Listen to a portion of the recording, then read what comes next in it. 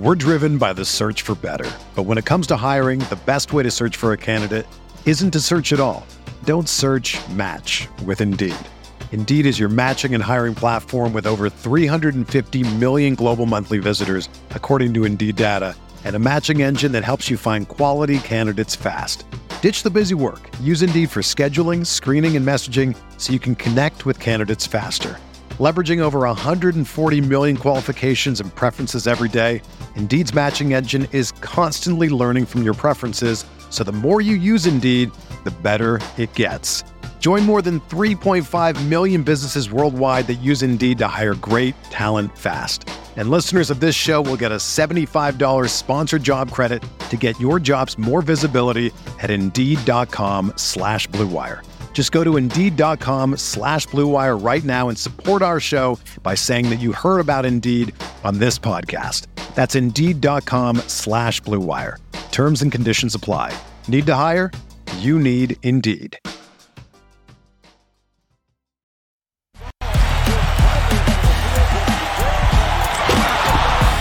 Davis 4-3 in the win. Oh, it's good. 2020 NBA championship belongs to the Los Angeles Lakers.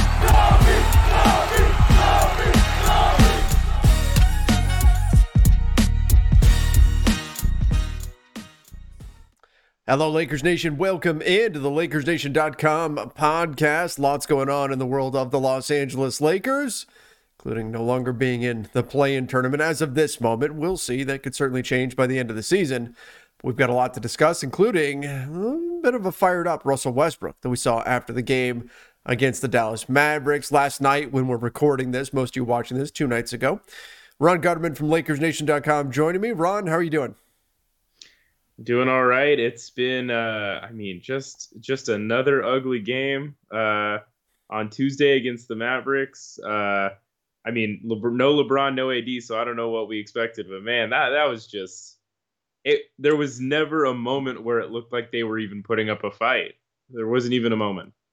Well, and I guess that really leads us into our first topic, which that's Russell Westbrook, and he was getting a little bit fired up after the game, got into it with Brad Turner of the LA Times, and kind of threw questions back at him saying, what would you change? What would you change based on what we've seen? And Turner said, well, winning, right?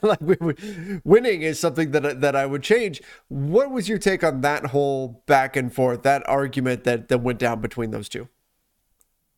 Yeah, I think, Brad Turner asked a pretty reasonable question, which was, you guys are out of the play-in tournament now. If we ended the season right now, you guys would not even be in the play-in. You're tied, but you don't have the tiebreaker. What does that change for you in the last 7 games or so of the season, 8 games? And Russell Westbrook said, nothing. What would it change? And Brad Turner says, winning. Maybe just for a change, you might try that. The Lakers are 4-13 since the All-Star break. You might try winning a couple games. And it's hard for me to side with Russell Westbrook because you can't, your stance can't be what's there to change. Right. There of course there's something to change. You're 4-13 in your last 17 games. Something can be better. This team, even if they were at their best, they're not winning a championship. They're probably not even getting out of the first round if they're at their absolute peak best basketball. But what we've seen the last 17 games is not their absolute peak best basketball, which means something can change and something can get better. So it's hard for me to take what Russell Westbrook says at face value. And it's like, man, you just lost by a lot of points. And you're out of the play-in tournament when you thought this team was a championship team at the beginning of the season. Your answer can't be nothing can change. What are we supposed to do? I understand Russ coming out of that game being maybe a little bit grumpy, right? Given that you just got your teeth kicked in all night long, that's not a fun experience. But if you flip that from the media side of it, what you're looking for, what you're trying to get is yeah, this is not where we want to be, obviously. Not even being in the play-in is one thing, but not even being in the play-in, like this tells us we really have to take our game to another level, or we really have to kick it in. We got to perform on the floor. Something you want to hear, some kind of determination, like no, we're gonna fight and we're gonna make sure this isn't where we're at. You also want to hear, do we have to play with desperation? That's kind of what you're trying to find out. Right? Where is that drive? Where is the motivation for the end of the season? Is Russ going to say something that tells you how determined the team is to dig their way out of this? That's really what you're asking when you say what changes over this next time period. You want to hear what the mindset is of the team and what it is that they're going to do to try to fix this. And so I understand, again, Russ, there probably are things that they're going to do, and maybe the mentality needs to shift.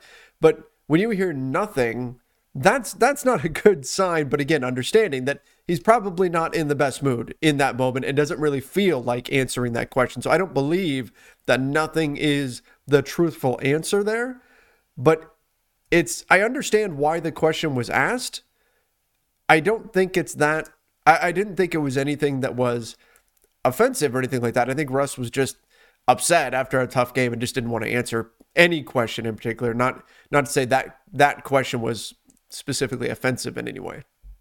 Yeah, and I think this isn't really in defense of Russell Westbrook, but also if you're Brad Turner, you got to know who Russell Westbrook is. Like he is not one who's known to give out straight good answers at press conferences post game, especially after losses. Mm-hmm. He is known for this kind of stuff. And look, I'm one of those people that doesn't necessarily hate that. I do think that players are entitled to be, frustrated after losses and not want to give these detailed answers and just want to answer the questions as quickly as possible and get home. I get that.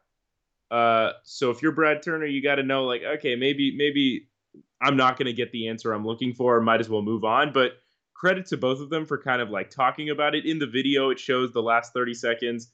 The two of them are kind of like going back and forth as Westbrook's about to leave the room. Like, I liked that they had that little back and forth being like, okay, Russ is basically saying that's a dumb question because, if you can't tell me what we need to do other than winning, why should I tell you what we need to do other than start winning? And Turner's saying, well, you're the pro basketball player here. So, obviously you're going to know better than me. It was a good back and forth. I thought it was pretty entertaining. And it's kind of a thing where both sides are a little bit at fault there because Turner's got to know who he's talking to. And Westbrook at a certain point has to answer a question, like straight up. See, I don't think he has to worry about who he's talking to. I don't think that just because Russ has this temperament, he's got this, and he can be great in interviews. There's times where he's fantastic, but every once in a while you just catch him and he's just not in the mood to answer a question. And look, let's face it, we all have those days, right? But Russ is kind of known for this.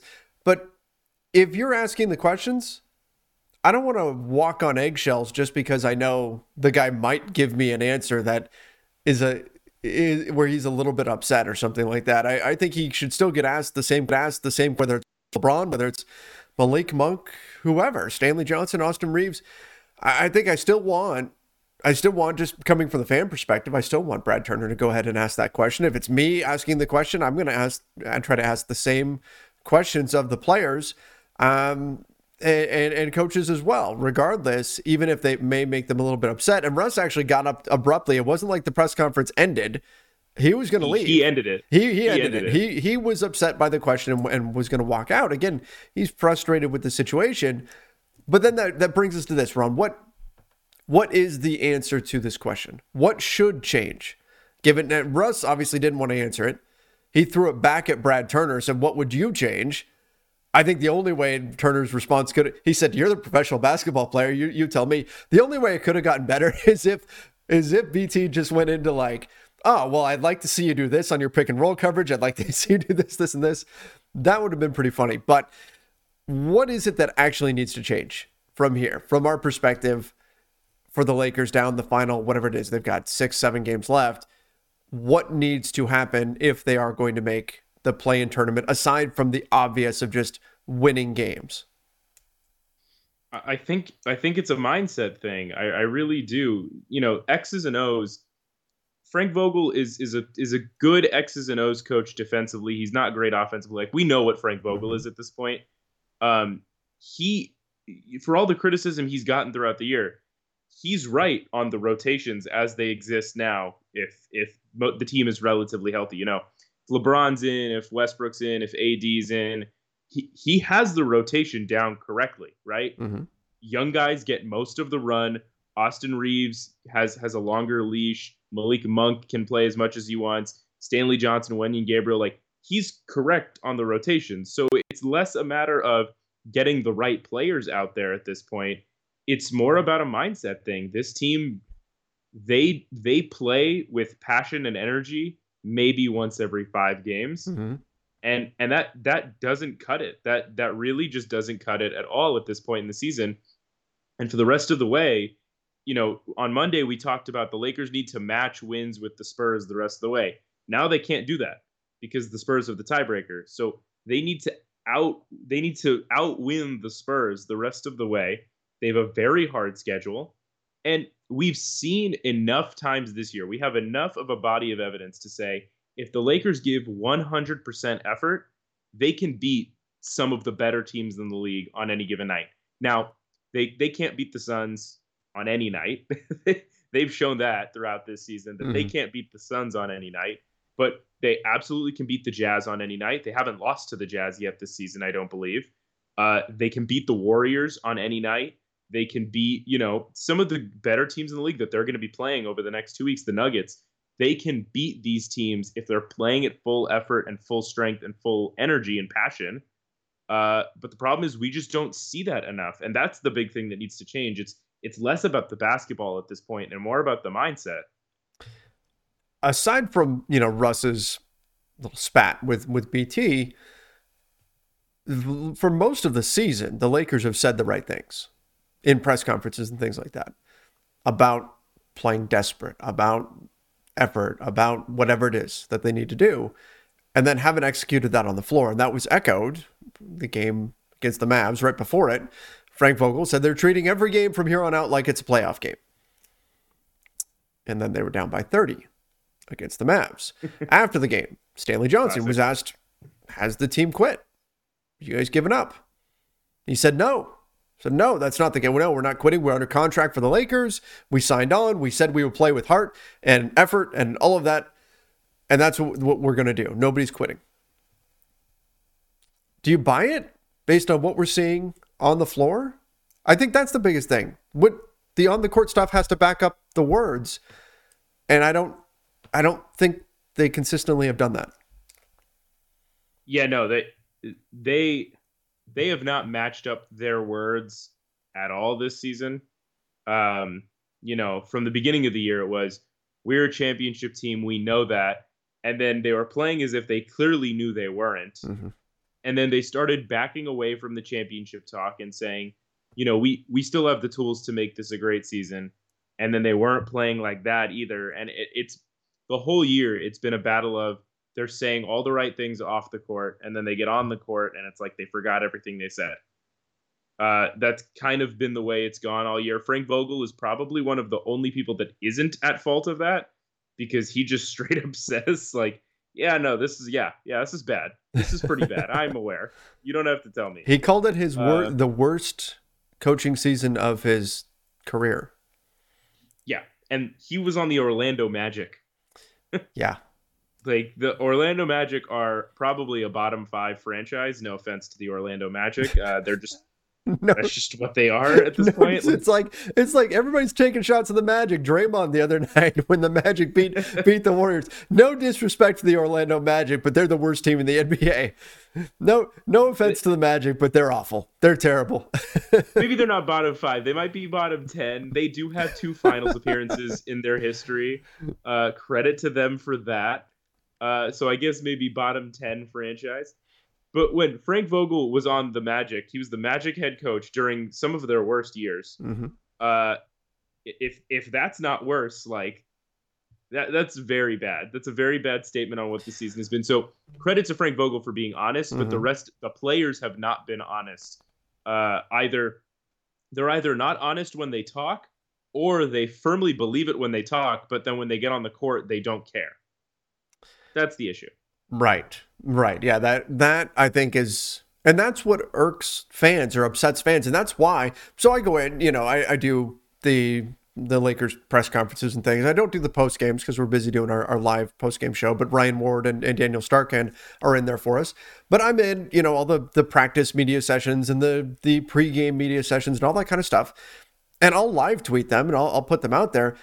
And anytime Frank Vogel says just about anything, particularly given the team, the effort they're going to put in, those tweets just get blasted, right? By Lakers fans, by non-Lakers fans that are just making fun of Frank Vogel and everything that he's saying.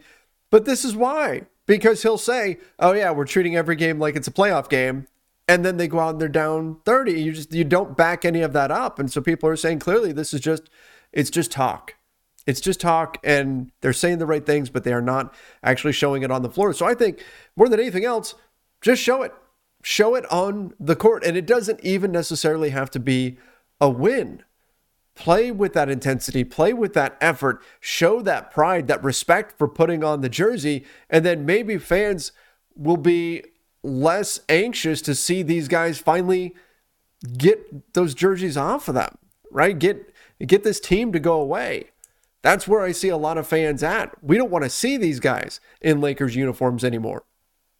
If they were playing with that kind of heart and that kind of effort every single night, that's probably not the case if you saw them competing to the best of their ability. But of course, they haven't been. Now, the flip side of that is when you're playing against a team that's red hot from three, that is just raining threes on you and just hitting everything, that's difficult. That's difficult to continue playing with 150% effort the entire game every single time, whether that's your job or not. And you could say, well, you're getting paid to do that and all of that. Understandable, but still, human nature is a thing. So that's the flip side to this. But I think from the fan perspective, at least seeing them go all out down the stretch and not just pack it in and say, well, let's run out the clock and then let's make some vacation plans here. That's not what you want to see from the fan perspective. And I think that would go a long way towards helping them finish out the season the right way. Yeah, definitely. This is very off topic, but it's a podcast, so we're allowed to do that, I think. This was brought up in our Lakers Nation group chat, and you didn't respond. A couple people didn't respond. That's okay. But who's a better coach, Frank Vogel or Jason Kidd? Oh, was that in there? I didn't even see that. It was literally just me, Sean, and Ryan, I think. We had sent back like maybe 5 or 6 texts about it. Okay. Because Sean said, would you rather have Frank Vogel or Jason Kidd? And Ryan said Jason Kidd because this team like fits his style better. Mm-hmm. And I said, yeah, Frank's a better coach, but Jason Kidd probably is better for the specific roster they have right now. Sure. And Sean said, I disagree that Frank's a better coach than Jason Kidd. Jason Kidd's a better coach. And so I'm now like, I'm at a loss for words that people actually think that. Like, to me, it's not even close who's a better coach, Vogel or Kidd. Well, I mean, how do you measure who's a better coach? You look at their team, right, and what their teams have done. Jason Kidd has a history of not doing well, but his team right now is doing very well. The Mavs are one of the hottest teams in the NBA. They've looked a lot better. Are they doing well? Are they doing well because they have Jason Kidd? But that's the question, right? And this is what I see from most Lakers fans, is they look back and we can say, Frank Vogel is a good coach because he won an NBA championship. A lot of Lakers fans right now, because we're mired in it, because we're in the thick of this season that has been, again, probably the worst season in terms of an emotional roller coaster and all of that in Lakers history. This is probably the worst. So we are looking at it through that lens, but I'm seeing a lot of fans that are saying, oh, well, Frank Vogel won a championship, but now we're seeing he's really not a good coach. His coaching didn't win a championship. Now, from what we're seeing now, it's very clear he won a championship because LeBron and Anthony Davis were so good that season, and you had the right pieces around them and all of that. It wasn't Frank Vogel's coaching, so they're taking away credit from Frank Vogel winning that championship back then, and based on what's happening right now. And right now, Jason Kidd's team looks much, much better than the Lakers do. And so therefore, Jason Kidd is a better coach because the stuff that he did that wasn't good is in the past, and we're in the present right now, and we tend to be prisoner of the moment. Yeah, I understand why. It just bothers me because I don't think the Mavericks are better because of Jason Kidd. Like he didn't come in like Luka's rookie year they were seventh, then his second year they were sixth, Hmm. and now they're fourth. Like they didn't they didn't drastically improve as a like they're not infinitely better. And if they are better, it's because Luka's better. This is his best season. Like so I don't yeah. To me it's nothing to do. J Kidd is a fine coach, but I would have Frank Vogel over him in a heartbeat every time. I mean, I think defensively, Jason Kidd brings some things, but again, how much of that is Frank Vogel? Right? How much of that is stuff that he picked up from Vogel? Because I think Vogel is a good defensive coach. I think he is. I think he's a good defensive coach. But the Mavericks right now are seventh in defensive rating on the season. On the season, the Mavs are seventh. What do they rank last season? Because I mean that's I think where you'd really see a difference. Yeah. Um, Doing this on the fly. This is great Great podcasting. Great podcasting. podcasting here. Great job. I know they weren't seventh. I thought they were middle of the pack last Yeah, I year. think they were. Let me see. We're driven by the search for better. But when it comes to hiring, the best way to search for a candidate isn't to search at all. Don't search, match with Indeed. Indeed is your matching and hiring platform with over 350 million global monthly visitors, according to Indeed data, and a matching engine that helps you find quality candidates fast. Ditch the busy work. Use Indeed for scheduling, screening, and messaging so you can connect with candidates faster. Leveraging over 140 million qualifications and preferences every day, Indeed's matching engine is constantly learning from your preferences, so the more you use Indeed, the better it gets. Join more than 3.5 million businesses worldwide that use Indeed to hire great talent fast. And listeners of this show will get a $75 sponsored job credit to get your jobs more visibility at Indeed.com/Blue Wire. Just go to Indeed.com/Blue Wire right now and support our show by saying that you heard about Indeed on this podcast. That's Indeed.com/Blue Wire. Terms and conditions apply. Need to hire? You need Indeed. Am I missing them? They must be somewhere right in the middle. Oh, no, they were 21st in defensive rating last year. So, I mean, that's a pretty significant jump. improvement. That's a jump. I mean, but again, you could say, did Jason Kidd pick up that stuff from Frank Vogel? They were in net rating last season. The Mavs were 10th. 10th in net rating last season. This season, they are 9th. Yeah, last year the Mavericks had like But their one of offense the was really best good last year. offenses- Yeah, They ever. had like one of the best offenses ever last season, and this year they just have a very good offense. Like it's not the best ever; it's just very good. But in any event, the question of, Frank Vogel versus Jason Kidd, one coach versus another, how big of a difference can this make? A lot of it, it's not even necessarily all the X's and O's. A lot of it is how bought in is the team going to be, right? How much is the team going to respond? And I think that's the piece to this. Like, would this team be responding to Jason Kidd differently than Frank Vogel? And I think had Jason Kidd stayed with the Lakers as an assistant this year, we would have found out. Frank Vogel would have been gone by December, January, and Jason Kidd would have taken over the team. I think that probably would have happened. But again, it's can you get the players to buy in? And every coach has a shelf life. Every coach has a shelf life, right? Whether it's Frank Vogel, whether it's Phil Jackson, whoever, every coach has a point where the players eventually, if you have a consistent team, start to tune out the message. Maybe we've hit that point with Frank Vogel, and maybe we wouldn't be hitting that point with Jason Kidd. I don't know. I think that matters too.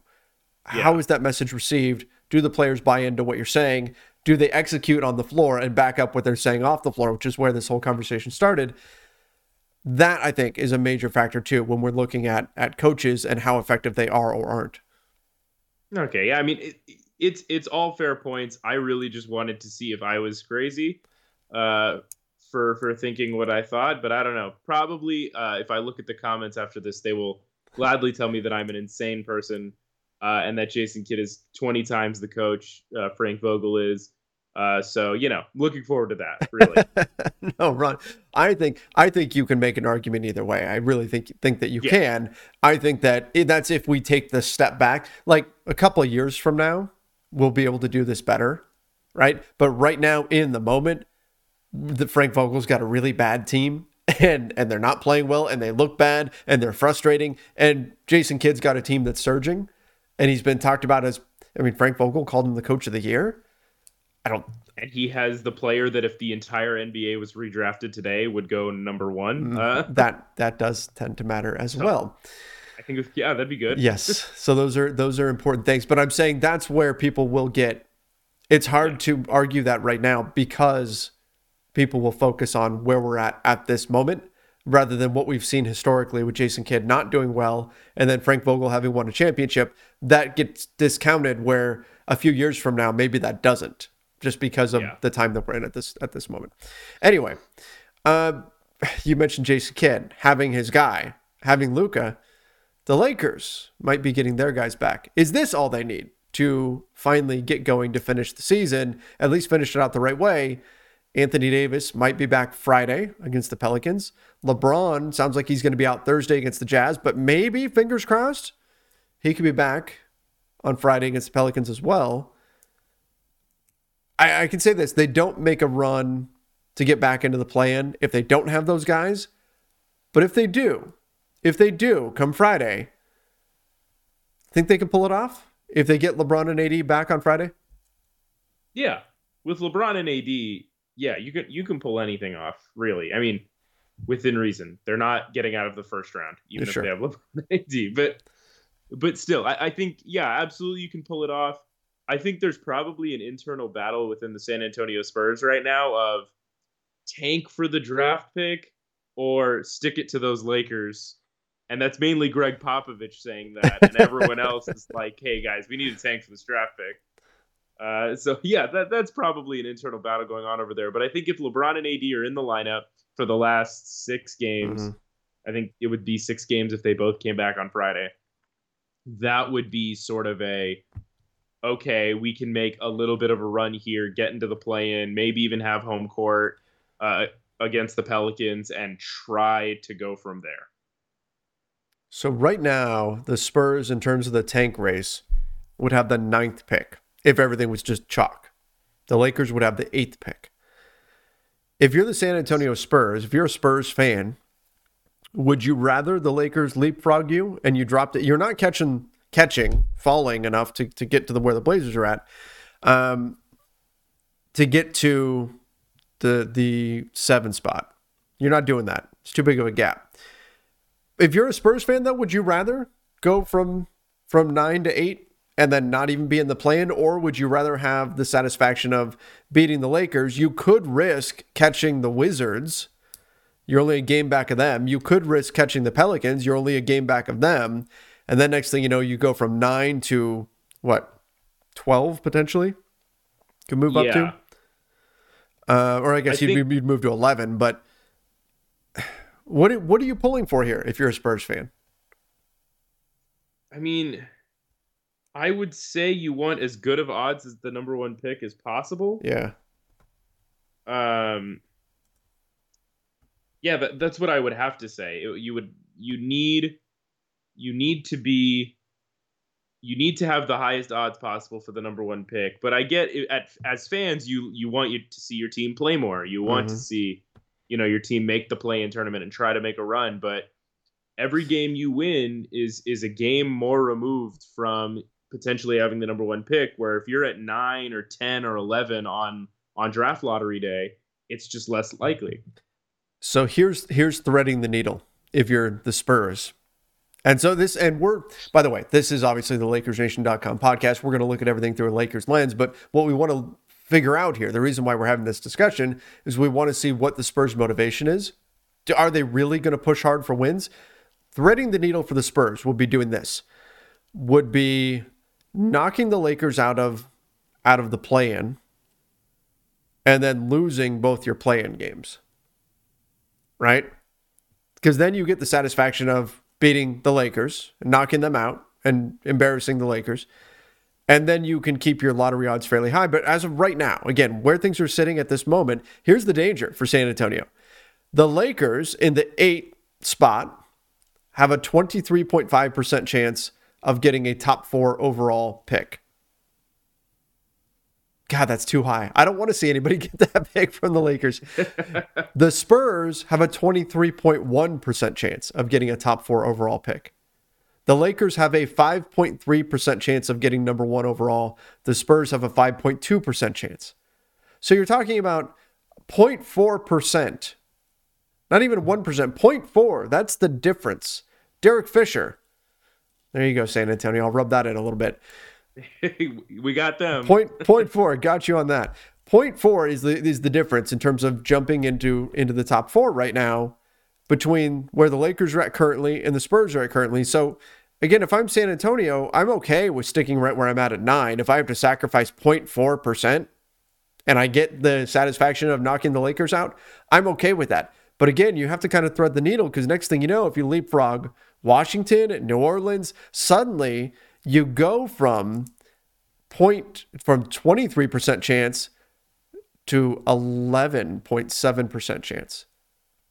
Yeah. That's a big drop off. So again, the safest thing for the Spurs to do would be to lose, but it doesn't look like that's what they intend to do. They've won 4 in a row, tied for the second longest winning streak in the West right now, behind just the Grizzlies, who have a 5-game winning streak going.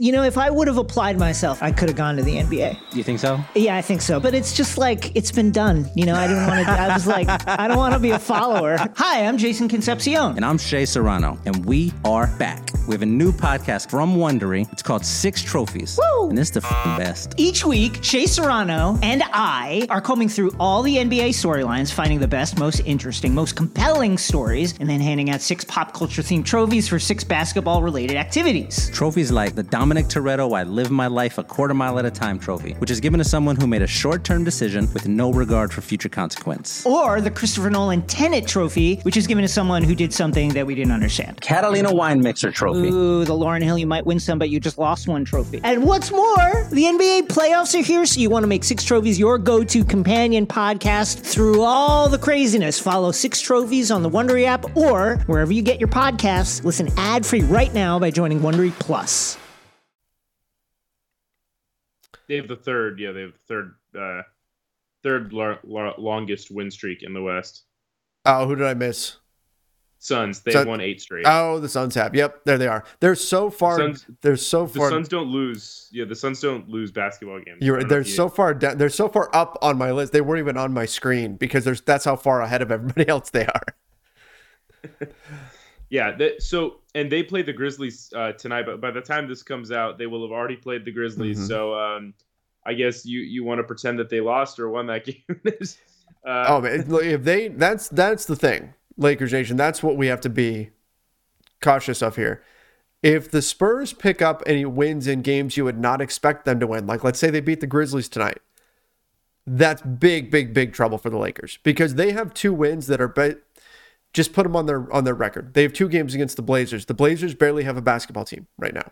So they've got 2 games where it's like if your teacher told you all you have to do is write your name on your test and hand it in and you get an A+. That's these 2 games against the Blazers, more or less. No disrespect to the Blazers.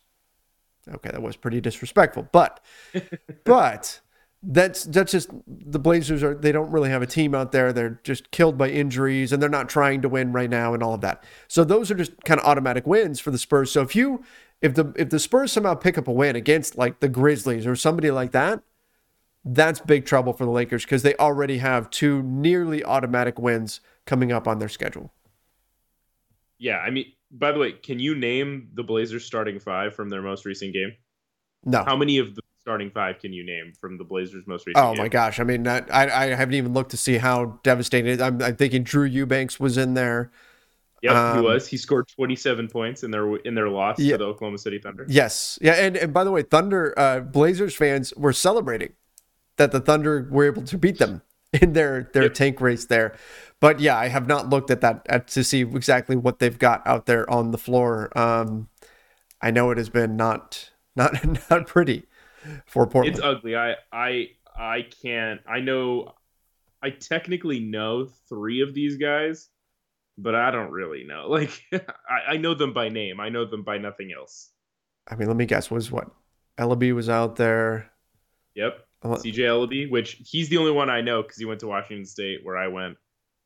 He was there the same time as me, so I know CJ Ellaby. Drew Eubanks, you got 3 more. I'm looking at the box score now, and I'm seeing the first initial and last name, and I'm like, can you name the first? Yeah, and I'm going, do I know the first name of the? That's where we're at right now. That's where we're at on these guys. Keith Smith would get this, no problem. But yeah, okay, Keith Smith could tell you their starting lineup from 6 years ago. Oh today. Yeah, and he would tell you the starting lineup of a team over in Israel right now, and he would know it. Elijah Hughes is one of them that I'm seeing. Oh, is it Keon Johnson? Yeah, Keon Johnson's Keon Johnson, the guy they picked up from the Clippers. Acquisition from the Clippers. That's right. That's right. Man, that is rough. That is rough. Our guy Ben McLemore picked up 32 minutes for them, but 28 points. 28 points for Ben McLemore.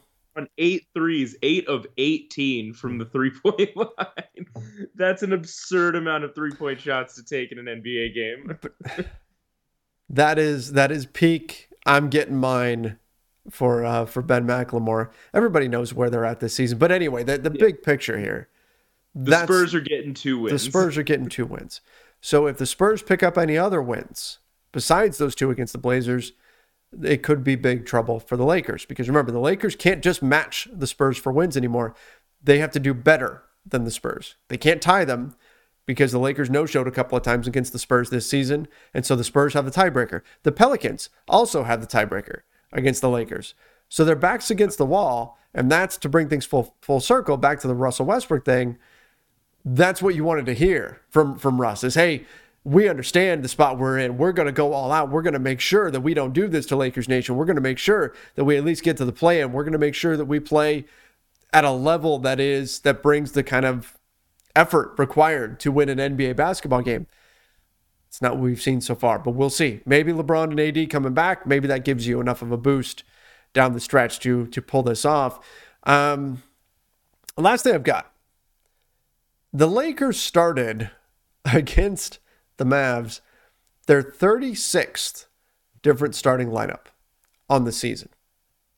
36 different starting fives. That's not easy to do. What role do you think that has had in their failures this season? Malik Monk mentioned it and said that was an issue. Yeah, I mean, obviously it matters, right? It's a part of it. Like you can't say it's not a part of it. Of course, injuries are a part of why this season became what it became. But it's tough to solely blame the injuries. You know, like Kendrick Nunn out for the whole season. That sucks. You know, when a guy who is your 4th highest paid rostered player, or 5th highest paid rostered player, you want him to be able to play at least a majority of the games, and he played 0, which is tough.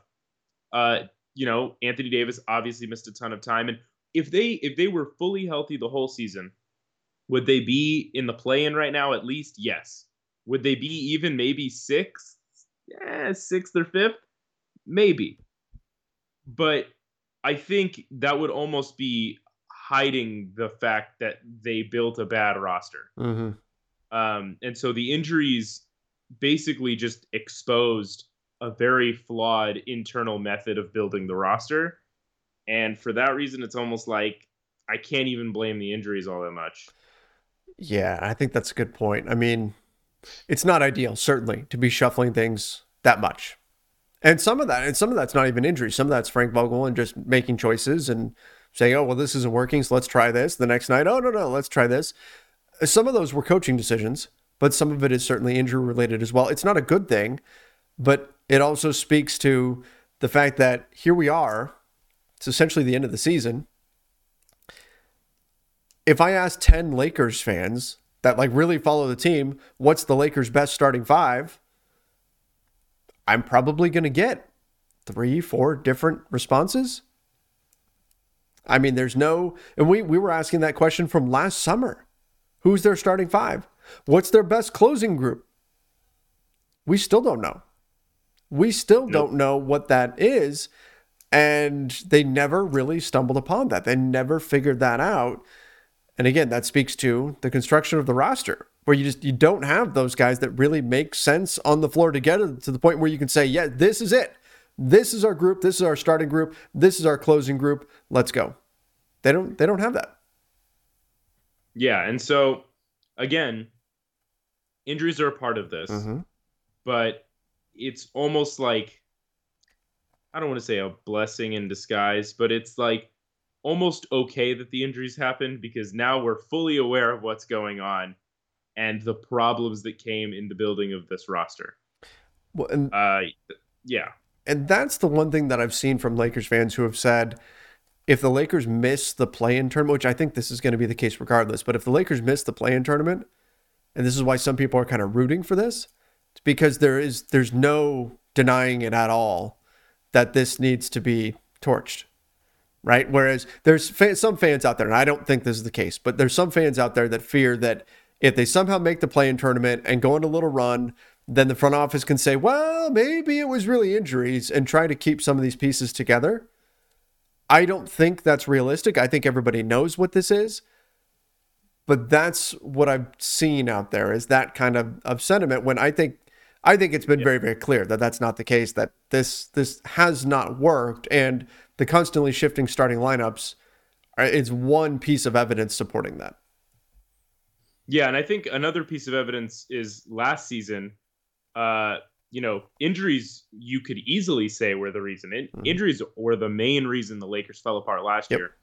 And that didn't matter at all to the Lakers front office. So I can't imagine it coming back and mattering this year. They're not going to be like, oh, but it was injuries, let's run it back. Like, wait, we just went through this last year when they actually should have run it back, and they didn't. And by the way, since Basketball Reference started tracking starting lineups in 1983, the Lakers have used this season the most starting lineups of any team in a single season. Good so Lord. So that's pretty cool. You broke a record. Broke a record. Yes, yay! Hey, broke a.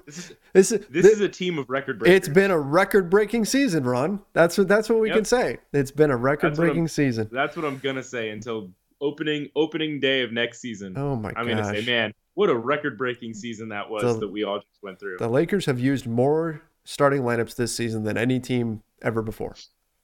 In the Basketball Reference tracking era. In the common era. Wow. The last 40 years. It's not a surprise. I mean, you hear that 36 different start, like that's ridiculous. That just sounds absurd.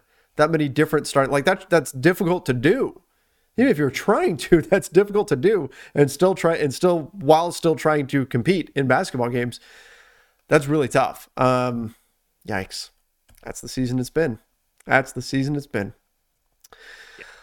All right. Well, I think we should wrap things up there. Lakers Nation, let us know your thoughts if you're watching over on YouTube in the comments section about what's gone on this season and the things that we've discussed here today. If you're on Apple Podcasts, make sure you do rate, review, and subscribe to this show. Don't forget that 5-star rating and, of course, the review. We certainly appreciate those. I love reading all those. And then on YouTube, make sure you do subscribe, and don't forget to turn on those notifications as well. Ron, thanks so much for coming on here, man. I appreciate it. Yep. Thank you for having me. And hopefully over these last few games, there's something fun needs to happen over the next, 2 weeks to salvage, not even salvage, just to give us something to go out on a high note with. Yes. And get us to the off season. Something positive. Please. We need it. All right, everybody. Appreciate you for joining us. Till next time, stay safe and see ya.